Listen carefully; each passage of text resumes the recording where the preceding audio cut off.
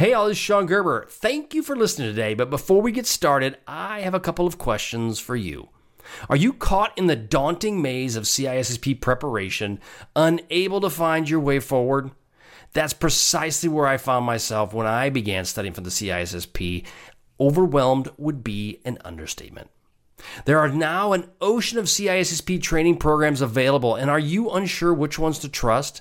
I remember the struggle, but there was nothing accessible to me outside of the pricey boot camps.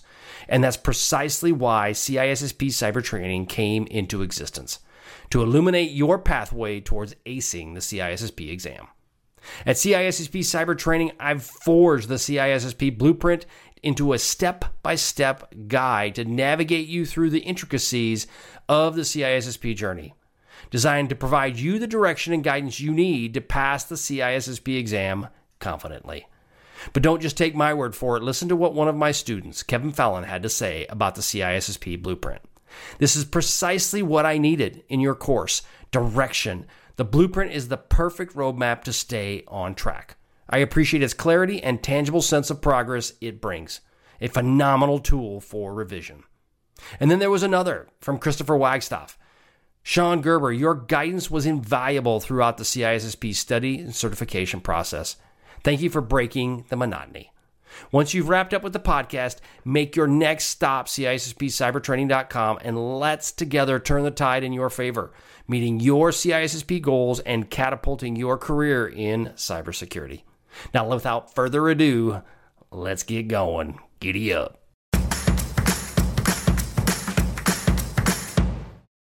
Welcome to the Reduce Cyber Risk Podcast, where we give you the tools you need to meet your cybersecurity regulatory requirements while helping secure your business and keep the evil hacker horde at bay. Hi, my name is Sean Gerber, and I'm your host for this action-packed, informative podcast. Join me each week as I provide the information you need to best protect your business and reduce your company's cyber risk. All right, let's get going.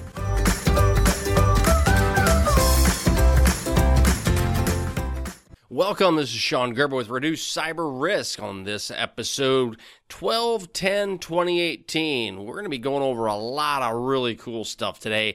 Well, first off, on our security snapshot, we're going to get into the Australian encryption law and the challenges that go with that. Second is the Marriott breach and how that may or may not affect you, and kind of some things that are coming out of that. Also, the Cali IoT, so California IoT, or Internet of Things, and their law that just passed recently. We're going to flow into the business tips around Amazon VPNs, VPC security groups. And finally, we're going to do some security training on the CISSP and its introduction. All right, let's get going. All right, in this security snapshot, what I want to kind of talk about is the Australian encryption bill that came out about last week sometime. The main thing that came out of this is that what they're wanting, what they're going to do is the Australian government is requiring that application developers create basically a back door into their encryption scheme that are in their applications. The interesting part about this is now, and we've been wanting to do this for years, is that an individual or a country can say, you know what, for law enforcement purposes, what we want to do is we want to allow them to get access in case the terrorists are going to plan something. So they want to basically put a shim into the encryption piece of applications. So this is going to affect your Googles, your Facebooks, everybody, right, that deals with Australia. So then the question you got to ask yourself is, okay, what if the U.S. government reaches out to Australia and says, hey, by the way, would you got to put this shim in there for your stuff or somebody else? And this is just a bad idea. The simple fact of it is that anybody thinks that the criminals are going to go, oh, I guess they got us now. We're done. No big deal. All right, well, we're going to have to figure something else out. I guess they're just going to catch us. That is not going to happen. No way is that going to happen. So what will happen is that these criminals will find new ways around it.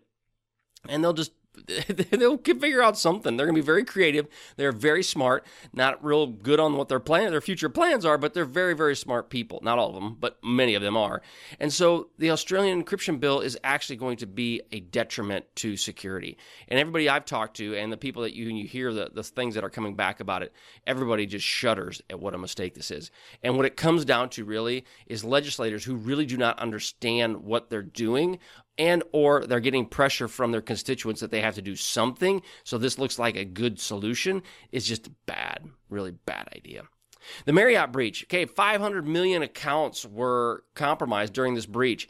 And yeah, that's a bad thing, right? Well, one of the things we're kind of starting to see is they're going to do the obligatory, well, here's your free credit reporting. It depends. I mean, Marriott is all over the globe. I'm in one right now in China, but they're all over the globe. The simple fact of it is that they're going to get to a point where they go, well, yeah, we did it. You give you your obligatory security stuff, and oh, by the way, oh look, there's a rabbit over there, and then they just keep on moving on, and they're still going to make money. The interesting part about all of this is just that these breaches continue to happen, even though there are 500 million accounts, and at the end of the day, the customers are the ones that have to pick up the pieces. And so people will say, well, that'll affect their bottom line. I don't know if it really does. And we've seen, and I've heard rumblings from other people talking about that breaches. They used to be like the targets that had the HVAC, the heating, ventilation, and air conditioning company that breached the Target, U.S.-based company. And they said that, well, that would affect them and what's going on in their environment. I don't think it really did. And so the interesting part of it is that these breaches continue to occur. I mean, it cost Target a lot of money. But at the end of the day, Target's shares are still up. And other companies that have had breaches, they're doing all right. So it will be interesting to see what the breaches in the future do and how this affects everything. The California IoT bill. What is that? Well, it's the Internet of Things bill, and what what California is requiring is they're trying to get away from having the ability where these companies that are coming up with your smart light bulb, and people are just throwing some sort of wireless device inside a light bulb saying, okay, great, hook it up to your home. The problem is there's no security around it at all. There's no standards to any of this. So the plan of it is that, well, if we come up with some level of standards for these different IoT devices, it'll force manufacturers to do that. I commend them for doing it. It needed to happen. It's a smart idea. The challenge will be is how does that play out long term? So what it's really going to force the United States is a conversation about they're going to have to do something. Because right now, the United States, you've got EU with GDPR, you've got China with the Chinese cyber law, and then you get the United States, which is still behooving. Yeah, I'm trying to sound really cool and smart, and I just proved that I'm not. They're basically going to come down to they've got multiple bills that are in place that are focused on cybersecurity, but nothing around this. So it'll be interesting to see what the U.S. government does and picks up the plan, because there are some other bills that are out there around in Ohio around its security for businesses that if they don't. It's the safe harbor, which basically says that if you are a business and you try to follow the security frameworks that are specified out there, cybersecurity frameworks, you will be protected in the event of lawsuit. We'll see how that plays out. But again, you got states, in the United States, individual states that are coming up with their own security plans versus we'll see what the United States does as a whole, the U.S. government, to address that issue. All right, so we're going to roll into some business tips. So if you're a small and medium-sized business, I'd try to put these things out there for your business to just kind of give you a little insight into what is available as it relates to security and your companies.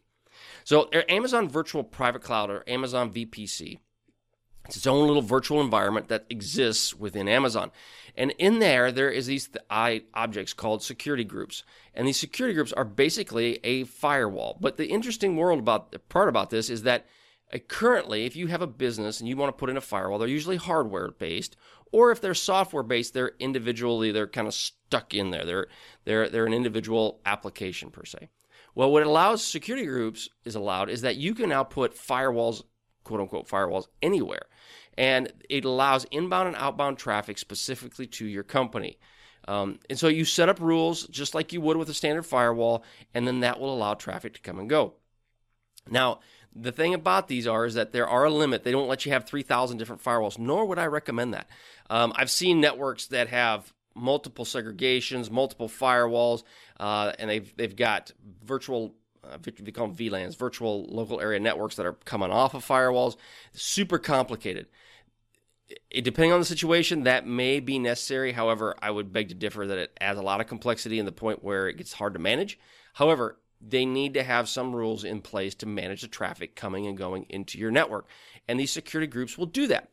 Now you have a limited number that you can use per your VPC, and they have, you can specify specific rules for the VPC, inbound and outbound rules. So you can specify what exactly you want. Now, if you for whatever reason do not put in a security rules, you want to go with a default, you just drop one in a security group. It's in place. It is set up specifically to allow outbound traffic only. It will not allow any inbound traffic. So, in the guy that's me, like myself, that's got the third grade education, you sit there and go, okay, great, I'm going to go play around, and I've got my business out there. I'm going to go drop a security group in place and set one up, and I'm good to go. And then I forget about it, right? Because I got distracted by the butterfly that's flying across the room, and then I get off on something else. That happens to me routinely. Not butterflies, but yeah, things just kind of go, oh, squirrel, got to go over there. The point of it is that when you set up these security groups, that if you just put one in place and forget about it, what it does is it's set up so that you will only allow outbound traffic. Now, the question on that, though, the bad thing is if you get a phishing email and you're using your Amazon VPC and you click on the link, it will allow an outbound connection and it will allow connection between the two. The challenge is, though, is you got to make sure that you set up your security group the right way and have only specific rules that are allowed into your network. Again, plenty of tutorials out there that you can do it. There's training out there on how to do it, but the security groups are a great tool to protect your company. The other thing is that your security groups can talk to each other. So if you have your VPC, when it's a big cloud, and you've got a couple security groups in place, well, what will happen is you want them to talk to each other. Well, by default, they don't, right? But you can set up rules so that they actually can. So it allows interconnections between different entities within the cloud. Great idea. Awesome idea. I think it's incredible. The challenge is, though, is you just got to make sure that you know what you're doing, because you could actually open up more risk to your company than you're anticipating. Okay. The other thing is security groups are associated with network interfaces. So each network network interface that you have set up within your VPC, you can associate a security group with it, which is a great idea. So now that you've got all these networks that are potentially coming into your cloud, you can set up a security group specifically for each network instance. Great way to limit traffic and monitor or manage your traffic that's coming in and out. All right, so that is the business tip for today. Amazon Virtual Private Cloud Security Groups. Now, for training. All right, so we're going to roll into some training. My plan is on reduce cyber risk. We want to kind of go over give you some practical stuff for your business. We want to give you some security news that's going on, and then some training on how to best protect your business, how to find the right people for your company, and if you're a security person, the right training to help move you on your way. Well, as an example, I've got CISSP training. I'm a CISSP myself, and what we want to provide is I'm going to providing you some level of can you expect from on the CISSP. Now, if you're a business, you're probably going, I don't want nothing to do with the CISSP. I don't need it. That's okay. This training will be awesome for you in the fact that it will give you some knowledge and some language on what your security person is actually telling you. Because all I know is that when people talk to me about finance, all I hear is want, want, want, want, want, want. I'm like, what are you saying? I don't understand what NPV is, net present value. What the heck does that mean? So the point of that is that if you don't know the language and you don't understand what they're saying to you, it's really hard to communicate and ensure that your business is secure. So therefore, this kind of stuff is going to be awesome for you, especially if you're looking for security folks or you're trying to figure out how to navigate the security cyberspace, right? All right. So ISC squared, okay, a little square doodad, right? Is the International Information System Security Certification Consortium. Say that 10 times and your tongue will fall out. But it's ISC squared. And they are the governing body that actually provides CISSP training, okay? And they also will certify CISSPs. And if you're not familiar with what a CISSP is, a Certified Information Security Systems Professional, I think that's what it is. Bottom line, it's the Big Daddy Dog certification for security folk. And it's like up there, right? It takes forever to get. It's super expensive, but once you get it, you become Superman in the security world. No, not really. But you think you are, and that's good, but you're not. So, because I'm learning stuff every day, and I've been a CISSP since 2009, and yeah, it's constantly changing, up to the point where I talked about Amazon Virtual Private Clouds and security groups in the previous part. Yeah, that didn't exist a few years ago. So this world is constantly changing. Anyway, back to what we're saying. The mission of the ISC squared is to maintain the common body of knowledge, it's a CBK, and it provides certification for information security folk. That's what the purpose is, right?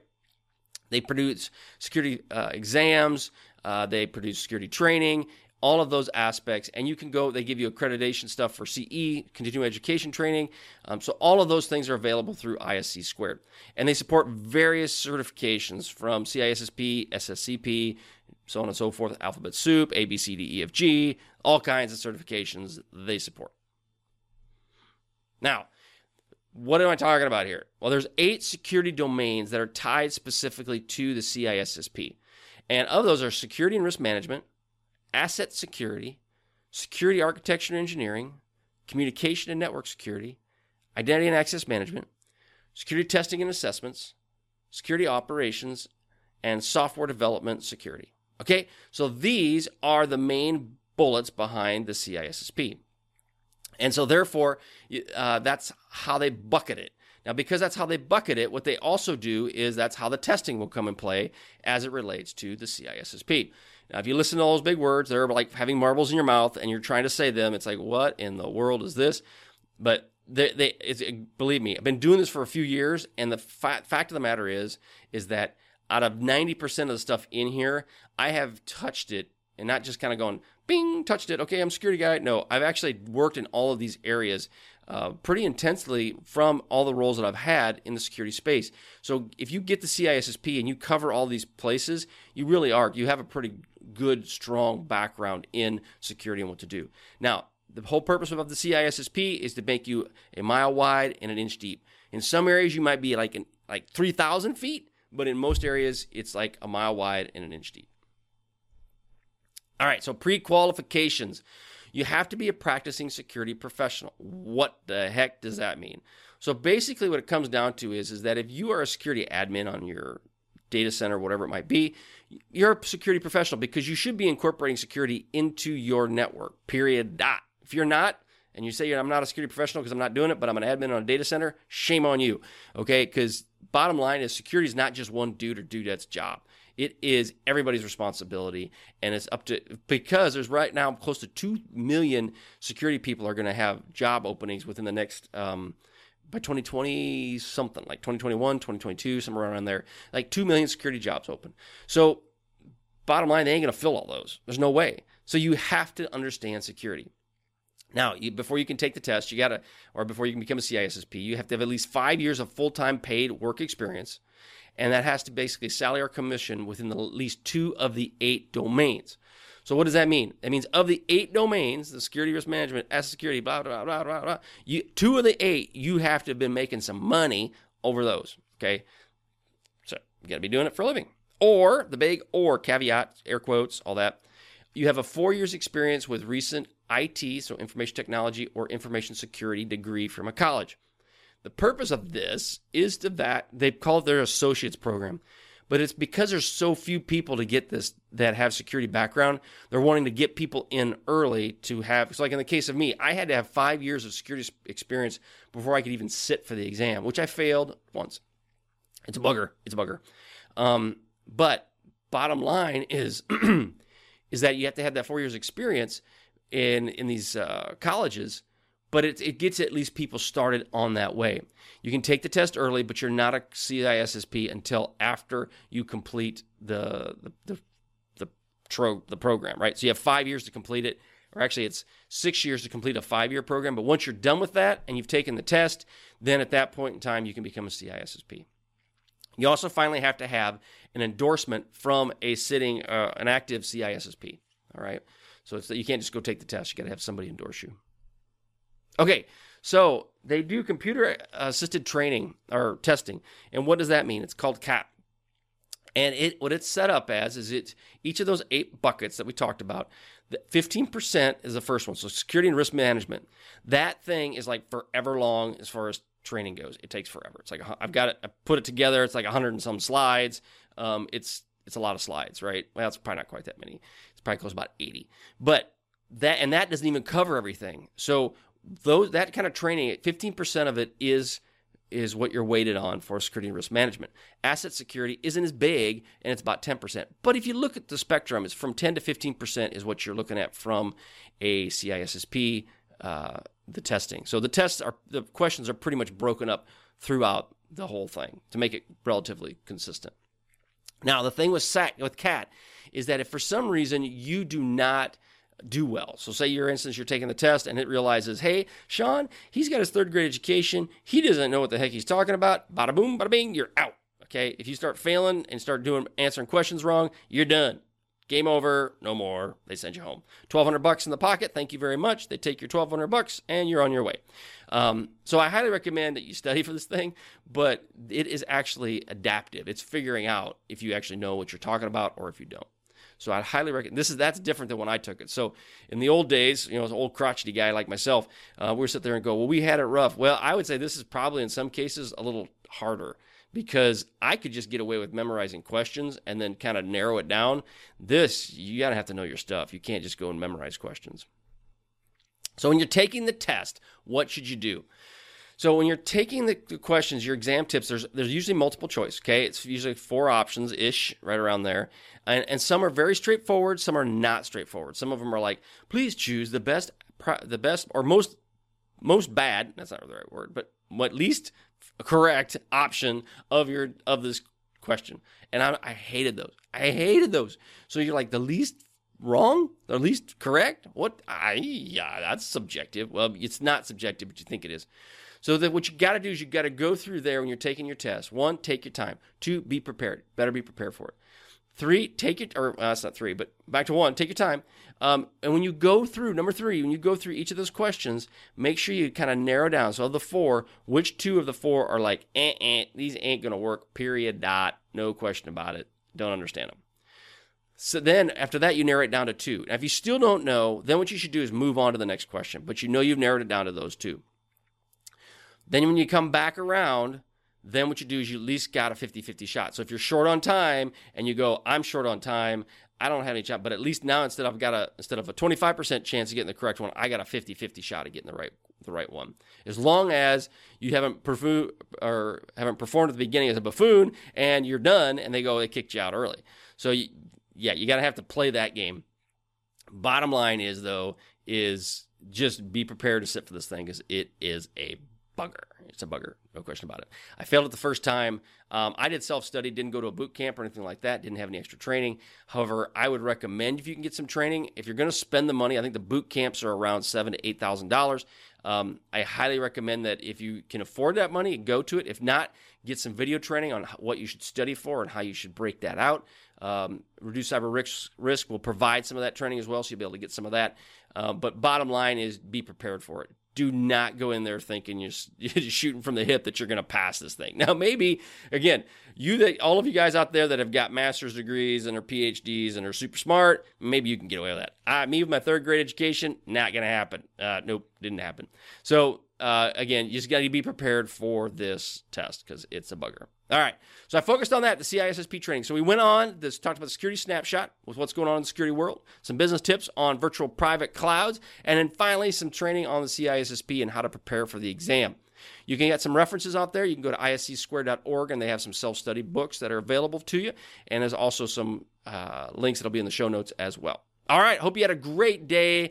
Enjoy the wonderful weather wherever you're at, and we'll catch you on the flip side. See ya. Bye.